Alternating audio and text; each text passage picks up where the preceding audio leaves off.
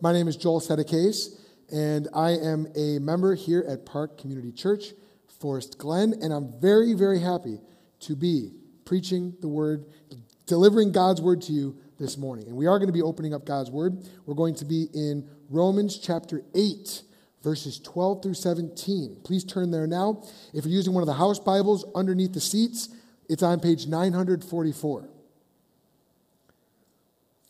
So as you're turning there, we're talking today about what it means to be a child of God. We're talking about God as Father. And that's got me thinking about my own dad this week. I've been blessed to have been brought up with a godly mom and godly dad. I know that's not true for everybody, but it was true for me. I'm very grateful. And I'm the firstborn out of 4 kids. And there's this sociological fact that the firstborn tends to take on characteristics of the dad. It's not a hard and fast rule, just sort of a general expectation. And it's very true for me. So people who know me tend to think that I'm kind of an intense person. Okay, you should meet my dad. All right, very intense. But knows how to work hard, knows how to get the job done. There was a time in my life when I realized how similar to my dad I was becoming, like adolescence, and I sort of chafed against that. But as I've grown up and I've had children of my own, I am so grateful for the example that he set. And actually, I find myself referring back to my memories of my dad during my childhood all the time to help me figure out what to do in certain circumstances. Like about a month ago, our basement flooded because our sewer backed up. So you can imagine how disgusting that was and how terrible that was. I didn't want to deal with it, but I remembered a situation when I was a kid, our sump pump backed up, my dad went down there and he dealt with it. And I thought, okay, well, this is what dads do. I've got to get down there. So for me, I'm grateful that in many ways I resemble my dad. And it's sort of this fact of life that children resemble their parents. In the New Testament, God is called a father quite frequently. This is not as true in the Old Testament. In the Old Testament, God is called a father sometimes, but it has more to do with him being the father of creation, him being the creator, more often than not. But in the New Testament, we have this intimate relationship with God that's presented where Jesus himself instructs his disciples to pray to God as our Father in heaven. And as followers of Jesus, we do call God Father. We have a relationship with God, and by far, it is the most important relationship in our entire life. If God is actually our Father, then we need to understand what that means for God to be our Father, and in doing so, it'll help us to understand not only our relationship with God, but our relationship with the world and with ourselves as well. So today we're continuing through our series in Romans, and our big question today is, what does it mean to be a child of God? So let's go ahead and read the text. Romans chapter 8, verses 12 through 17. So then, brothers, we are debtors, not to the flesh, to live according to the flesh. For if you live according to the flesh, you will die. But if by the Spirit you put to death the deeds of the body, you will live. For all who are led by the Spirit of God are sons of God. For you did not receive a spirit of slavery to fall back again into fear, but you have received the spirit of adoption as sons, by whom we cry, Abba, Father. The Spirit himself bears witness with our spirit that we are children of God. And if children, then heirs, heirs of God and fellow heirs with Christ, provided we suffer with him, in order that we may also be glorified with him. This is God's word. And we're asking today, what does it mean to be a child of God? And this is absolutely vital, as I've said, to understanding our relationship with God, our relationship with the world, and our attitude towards ourselves. And the big idea that I think that God has for us this morning is this: God's children resemble God.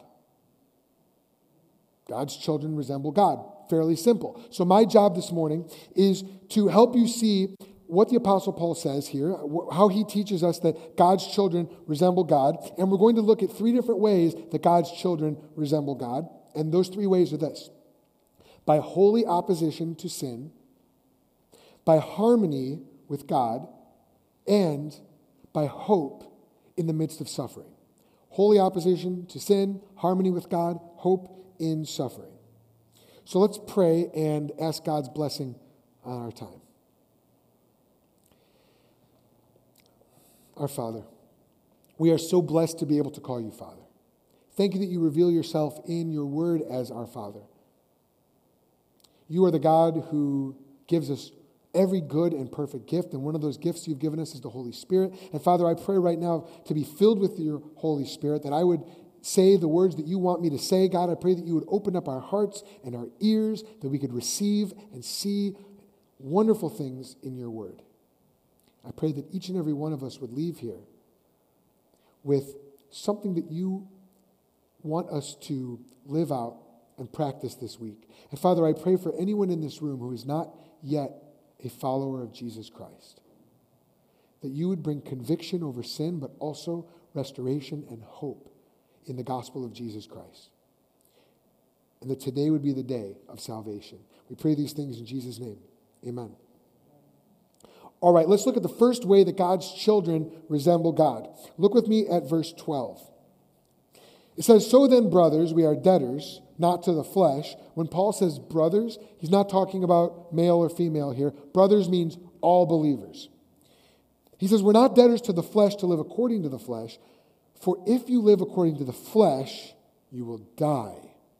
But if by the Spirit you put to death the deeds of the body, you will live." So here we see that God hates sin. In fact, you can't even read the Bible without seeing that God hates sin. The Bible actually says that God can't even look at sin. The Bible calls God a man of war. God hates sin. And so it's expected that God's children would resemble him in opposing sin. And we need this reminder, we need this instruction, even as followers of Christ. Because all too often we let sin dictate what we will do rather than letting God dictate what we do. All too often we let the flesh decide what we watch, how we spend our time on social media, how we react when we're pushed by frustrating people. And you know what? Paul calls it the flesh. What he's getting at here is this. The biblical word, the flesh, when we see that word flesh, it's not a nice word. It's a word that describes the nature that we were brought into this world with. The Bible says that each and every one of us was actually conceived in sin. We were created into this world from sinful parents, and we ourselves have a sin nature. And so the flesh is the word that refers to that sinful nature. And so in chapter 7, which we looked at a few weeks ago, verse 14, the Apostle Paul says, For we know that the law is spiritual, but I am of the flesh, sold under sin. In verses 17 and 18, he says, So now it is no longer I who do it, but sin that dwells within me. For I know that nothing good dwells in me that is in my flesh. For I have the desire to do what is right, but not the ability to carry it out. And the word flesh is really the perfect description for this sinful nature. Because when we are tempted by sin, don't we feel it in our bodies? Don't we feel it physically? Think about the last time that you were misrepresented or disrespected or disobeyed by your kids. Didn't you feel verklempt? Didn't you feel the temptation to lash out in your body? You could feel it right here in the top of your chest and in your throat. You've got the perfect comeback. And you just want to say it, and you're trying to hold back, but you feel it in your body. Or the desire to lust or to covet something or someone that doesn't belong to you. You feel that. It's a physical reaction. When Paul says flesh, it's the perfect word for the sin nature. But God hates that sin nature. And as his children, we too must be in holy opposition to the sin nature that used to dominate our lives prior to coming to Christ. If we had continued in the flesh, Paul says we would have died. If you continue to live in a way that is in opposition to God, despite warning after warning from His Word, despite the clear knowledge that God hates sin, that could very well be a sign that you are not in Christ at all. You're not God's child. I'm speaking in stark language because this is the language Paul uses. He says, if you live according to the flesh, you will die. Okay, Paul, what's the alternative here? Because sin has dominated my life for so long. How do I fight against it? Well, I love the imagery Paul uses here. He says, if by the Spirit you put to death the deeds of the body. Now, I love it because he doesn't say, if by the Spirit you avoid sin. If by the Spirit you hide from sin. If by the Spirit, here's what you do.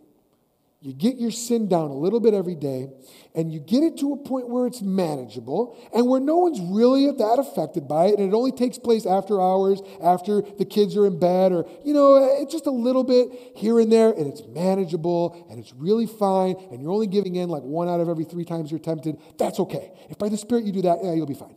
No, he doesn't say that at all. Look what he says. If by the Spirit you put to death the deeds of the body.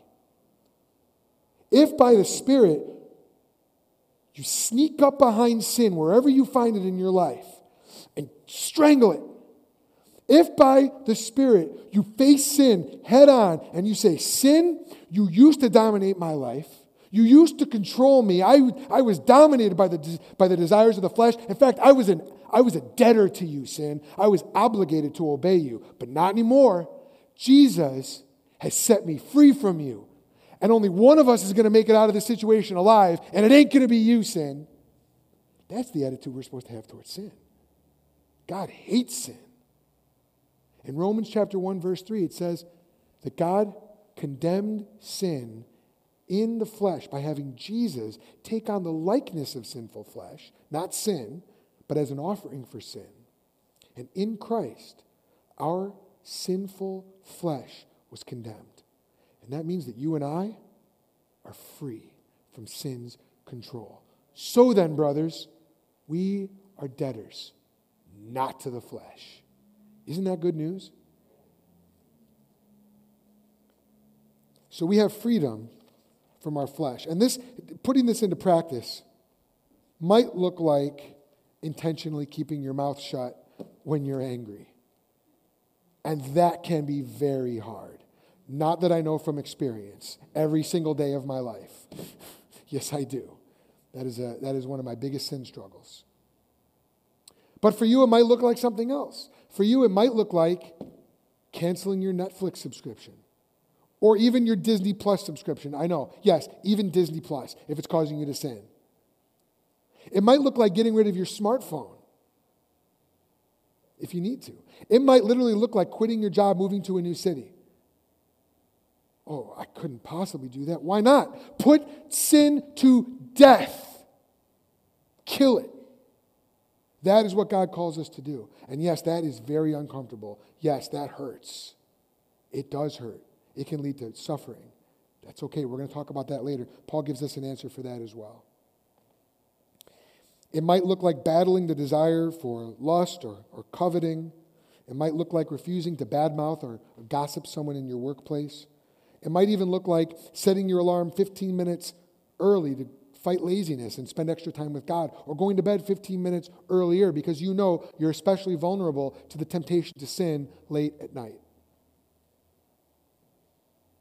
But to let sin live and thrive, to live by the flesh, is to live like you've never been set free. It's to live on a road that leads to death. And God's children don't need to live that way. God has something much better for us. So we put sin to death.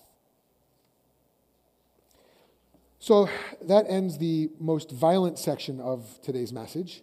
Okay, the next one's not quite so violent. Let's talk now about one of the most beautiful aspects of what it means to be a child of God. The second way that God's children resemble Him is harmony with God. See, in God's nature, God experiences harmony within himself. The Bible talks about God in terms of 3 in 1. God is triune. He's 3 and 1. He is 3 persons, Father, Son, and Holy Spirit, and those 3 are so perfectly unified in love that they are rightly called one. We serve one God. We don't serve 3 gods. There's one God, 3 persons. And for all eternity, the Father, Son, and Holy Spirit have been loving each other in perfect union and perfect harmony and perfect unity since forever. The very nature of what it means to be God is to have harmony with God. The Son has harmony with the Father. The Spirit has harmony with the Father. The Father has harmony and unity with the Spirit and the Son. So God's children, we would expect, would also have harmony with God. And that is exactly what the apostle tells us here. Look at verse 14. For all who are led by the Spirit of God, he's transitioning from what he's just talked about, being led by the Spirit of God to put sin to death. For all who are led by the Spirit of God are sons of God. For you did not receive the spirit of slavery to fall back into fear, but you have received the spirit of adoption as sons, by whom we cry, Abba, Father. The Spirit himself bears witness with our spirit that we are children of God. Now the Apostle Paul is laying out 2 different relationships here. He's talking about being a slave, and he's talking about being a son. And he's talking about being a child. He uses 2 different words, son and child. And in the Bible, son, when Paul uses that word, he's actually appealing to something really cool. The word son in Scripture is a legal term. This is why he says that we are sons. He doesn't say sons and daughters. Because the son in Roman law, an adopted son who was brought into the family, was considered a true legal heir of the family. There was no distinction between the biological son and the adopted son. Very similar to our adoption law in the United States. But that wasn't the case in other cultures. So Paul is writing here to Romans, and they would have understood what it meant to be a son, to be adopted as son. Ooh, I get all the legal privileges and rights and obligations of what it means to be a part of this family. But he also uses the word child. And in Scripture, the word child has more to do with a shared nature. It's more like sharing someone's DNA, more like being a biological child. So, for example, in John chapter 1, the author, the Apostle John says, to all who receive Jesus, God gives the right to become children of God. He's talking about a change in your very nature, in who you are. And Paul uses both terms, child and son, here in this passage, which is really, really important for us to understand. Because he's contrasting the relationship of a child, of a son, with that of a slave. And he says, you did not receive the spirit of slavery to fall back into fear. Now, just as the flesh is a potential obstacle to our holiness, fear is a potential obstacle to our harmony with God, to our experience of God as a loving Father. Because if you love your Father, you want his approval, and then you look at how much God hates sin, and you look at how much sin you and I still have in our life, the natural question is, does God even still love me? Does God even still approve? Not only that, but is it possible that God could kick me out of his family? Is it possible that God could adopt me into his family? Call me his son, call me his child. And then I could mess up so bad that he would say, you know what, I'm done with you, get out. Some of us know what that's like with our earthly families. Is that how God is? So Paul is contrasting that kind of relationship with the relationship we actually have with God. And what he says is that kind of relationship, the one that is governed by fear, that's more like a slave. That's more like every other religion on earth that says if you do good, enough good, maybe God will accept you. Maybe. Every religion on earth says if you do the right things, maybe God will accept you. It's only Jesus. It's only the Bible that comes along and says, no, God accepts you first. Not on the basis of anything you've done, but on the basis of his love and on the basis of Jesus Christ paying the penalty for your sins. God accepts you first. He adopts you first, and then you get to live for him. It's only the Bible that teaches that message. You will not find it anywhere else. So Paul is contrasting the life of a slave that could be kicked out of the house with the life of a son, of a child who is loved by his heavenly Father. So what do we do then when we experience fear, when we're confronted with our own sin and we go, I don't know, I don't feel the love of God right now? Well, Paul gives us the answer. He says that the spirit of adoption as sons is the spirit by which, and that's the Holy Spirit, is the spirit by which we cry, Abba, Father. It's the Spirit who testifies with our spirit that we are God's children. So now the natural question to ask is, what does that testimony feel like? When the Holy Spirit is bearing witness, is this like a supernatural voice? Is this an audible voice? Is this something supernatural or something mystical and ecstatic? Because very rarely will we experience, if ever, that kind of mystical experience where we feel this deep, magical connection to God. I'm talking like a very supernatural sense. That's a very rare experience, if you experience it at all. And so if that's what we're relying on here, we might not ever have that assurance that we belong to God, if it depends on that deep mystical experience. But what Paul describes here is something that's much more everyday, which is really good news for us. See, what he says is, the Spirit is testifying with our spirit. Now, to illustrate this point, let's talk about water. Envision a river. The source of a river is always uphill from the mouth of the river that goes into the lake or wherever the river ends. And that's because water always flows downhill. Water can never rise above its own level. It always flows downhill. In the same way, the affections of the human heart never rise above their own level. So, before Christ, before you knew God, it was impossible for you in your flesh to love God and desire to please God as a loving Father. You couldn't do it. Romans 8 says that those who are in the flesh cannot please God. It pleases God to have this kind of communion with people. You could not desire to love God as Father. So, when you face these dark nights of the soul, when you are so hit with your own sin that you fear God may reject you, and you cry out to God and you say, God, my Father, help me. Am I still yours? I want to please you, but I can't. Help me. Help me, Lord. That very desire at that low point must come from God. That must be the Holy Spirit himself testifying with your spirit that you belong to God. Because your desires can't, of themselves, from yourself, cannot extend all the way to heaven. So that desire to be united with God, the desire to love and please God, must come from heaven itself. That is the Holy Spirit testifying with your spirit. That is why we can cry out to God, Abba, Father. And Paul uses two words here. He says Abba and Father, which is really, really important for us to get. Because this was originally written in Greek. So the word for father, which is translated as father in English, is pater. And so Paul says, by the Holy Spirit, we cry Abba and we cry pater. Why both words, Paul? Why the Aramaic word Abba and the Greek word pater? Why is that? Is one more significant than the other? Well, it's because Paul is writing to a mixed audience. He had Jews and he had Gentiles that he was writing to. So he's saying, you Jewish people, you call God Abba. That's what you speak Aramaic, you call him Abba. You Greeks, you call him pater. That's just the word that means father. What he's saying is, you've got two ethnicities, two different kinds of people. You get the Greeks and Romans together. You've got two different ethnicities, but they are together and they have one God and one Father. They are perfectly united in a new family. Here's why this is really good news. One, because your ethnicity does not define your relationship with God, nor does your family of origin. You have an earthly father. Maybe you didn't know him at all.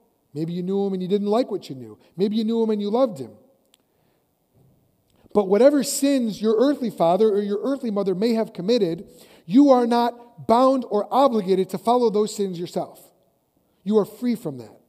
So you might say, well, this is what my mom always did. She always gossiped. And look, I see myself doing the same thing. I guess it's just in my blood. I guess there's really no way of avoiding that.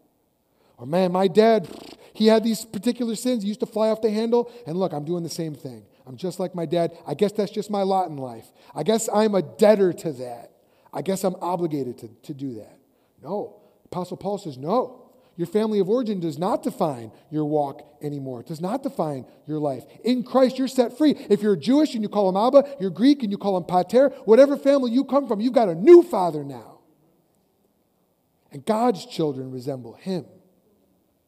And when you find yourself struggling with that sin, you can cry out to him and say, Abba, Father, Papa, Dad, help me. That's the kind of union and harmony we have with our God.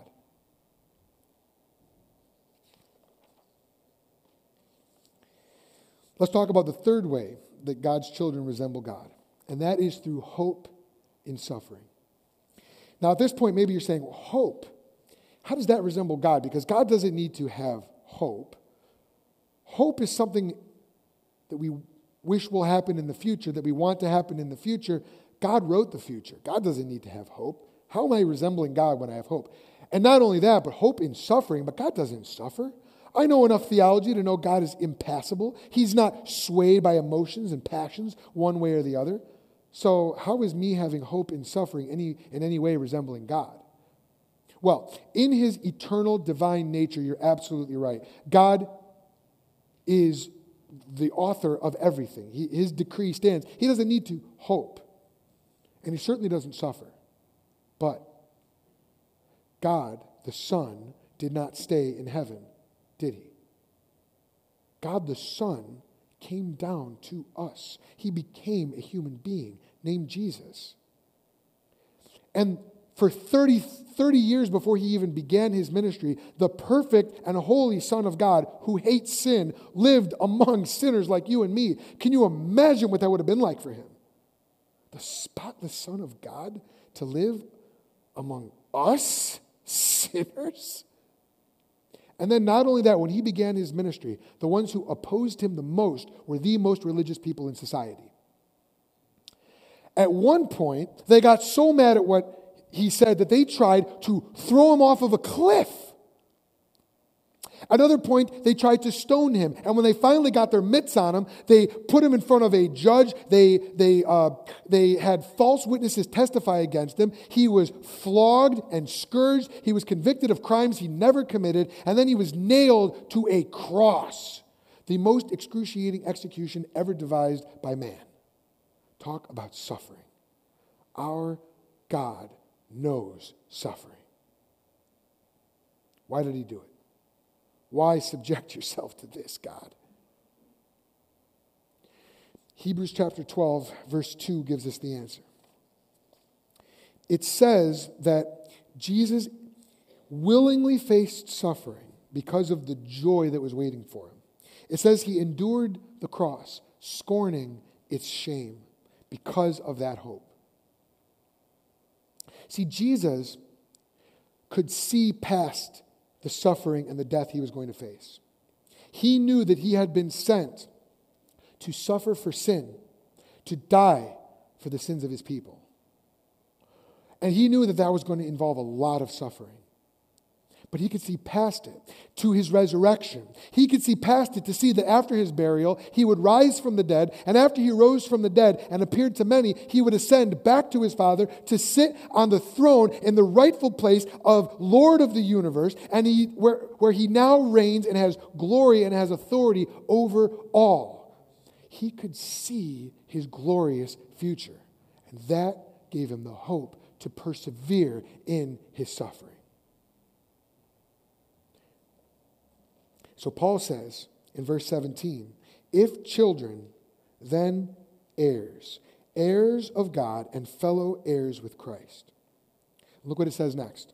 Provided we suffer with him in order that we may also be glorified with him. At this point, maybe you might ask, how do I know if I'm suffering for Jesus or with Jesus? Because I don't live in North Korea, China, or Iran. I don't experience the threat of persecution the way that many of our brothers and sisters around the world experience it. What does it mean to suffer for Jesus? I'm not really being persecuted for my faith. Not really. But at the same time, I do have suffering in my life. I have health crises. I've got marital problems. I've got uncertainty at work, or maybe I even just lost my job and I don't know where my next paycheck is coming. So I'm suffering, but is that really suffering for Jesus? Because I'm not being persecuted. So am I missing something here? Is Paul saying I better find a way to suffer or I won't be glorified? I won't get this glorious future? Actually, the message Paul has for us here, the way that it's structured is not if you suffer, meaning you had better suffer. It's since we suffer. Paul is assuming every follower of Christ suffers with Christ. So then what does he mean? One commentator says this, and I agree, that this is what Paul has in mind. It's both the daily crucifixion of our old nature, putting sin to death, and the lessons and blessings of outward calamities and change. Those circumstances that knock us off our feet in life, as well as our daily struggle against our own sin. It hurts. Life hurts. Jesus never promised that we would have an easy life. Sometimes when we experience suffering, we think, and believe me, I have thought this many times, and I've wrestled with this. Is this God punishing me? Is this suffering an indication that I have strayed? And sometimes it is.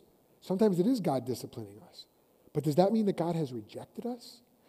Have I lost my hope for a glorious future now, the one that Scripture promises for me? Jesus never promised his disciples an easy life, but he did promise that he has overcome the world, and that because of that, we can take heart. And we know that pain precedes and comes before good things. We know this. If you've ever been on a diet, you know this. It's not easy. It's hard. Pain precedes good things. What's the good thing? I'm going to lose weight. I'm going to be more healthy. If you have a gym membership, you know pain comes before good things. If that's true in these very limited ways, why wouldn't that be true for eternity? Why wouldn't that be true in great and glorious things? If it was true in the life of Jesus, our master, and we are servants of Jesus, why wouldn't that be true of our lives as well? And so, when you get that call that there's been a horrible accident, when you get that diagnosis that there is no cure, when you get that confession from your spouse, when you come up against the sin that you have given into countless times, and you feel that regret and that shame, when you experience that, and you turn to God and say, God, I don't have the strength to overcome this on my own, but I trust that you do. I trust that I belong to you, whatever this world may throw at me. I trust that Jesus Christ has paid for my sins and secured for me a glorious future. And so although I don't understand why I'm going through this pain, I don't understand why I'm facing this suffering, and quite frankly now, Lord, I don't even see how I'm going to get through this in one piece. I feel like it's going to swallow me alive and all hope is lost.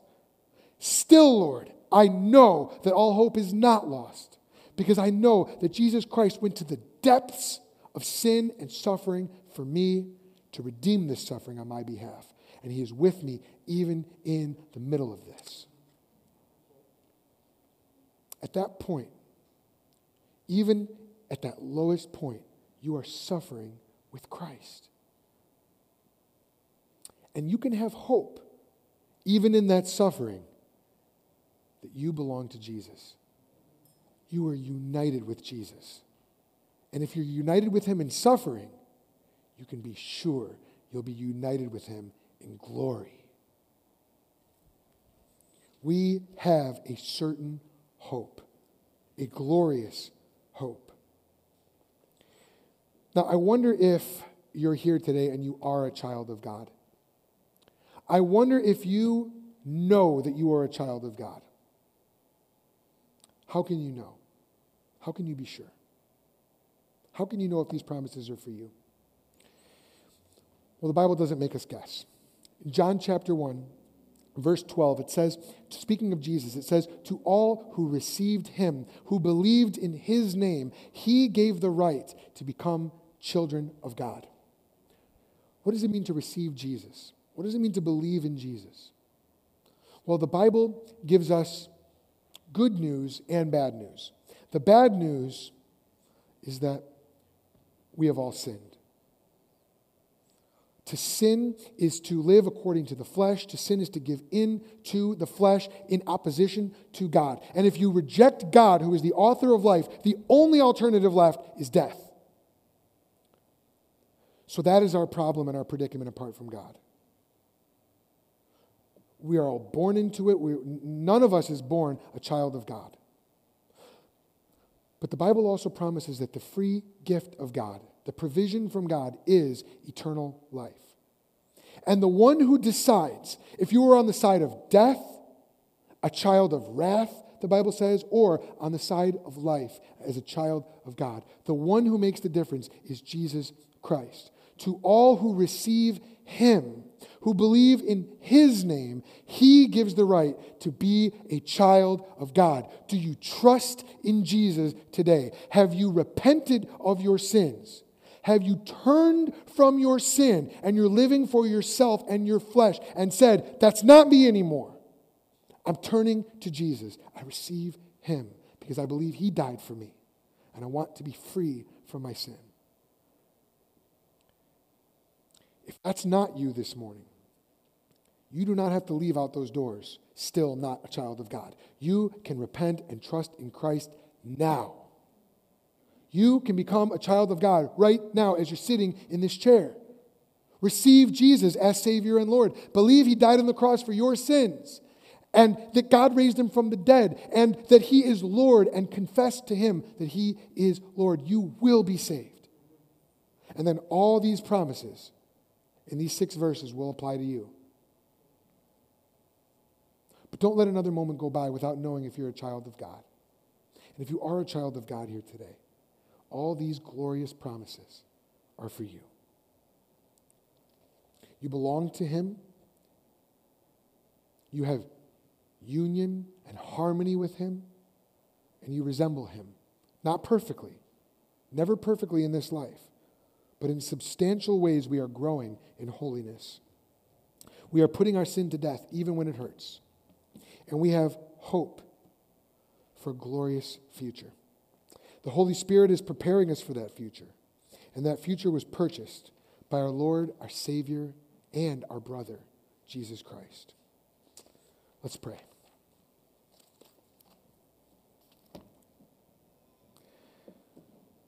Father, thank you for the privilege that we have to call you Father. Thank you that although you are a king and we were rebels against you, instead of condemning us, you condemned our sin in your Son. Lord, may we live more for Jesus this week than we did last week. And may we rest that you have adopted us and you love us. Father, I pray that by your Holy Spirit we would have more assurance, more confidence, and more joy in living for Jesus this week as your children than we've ever had before.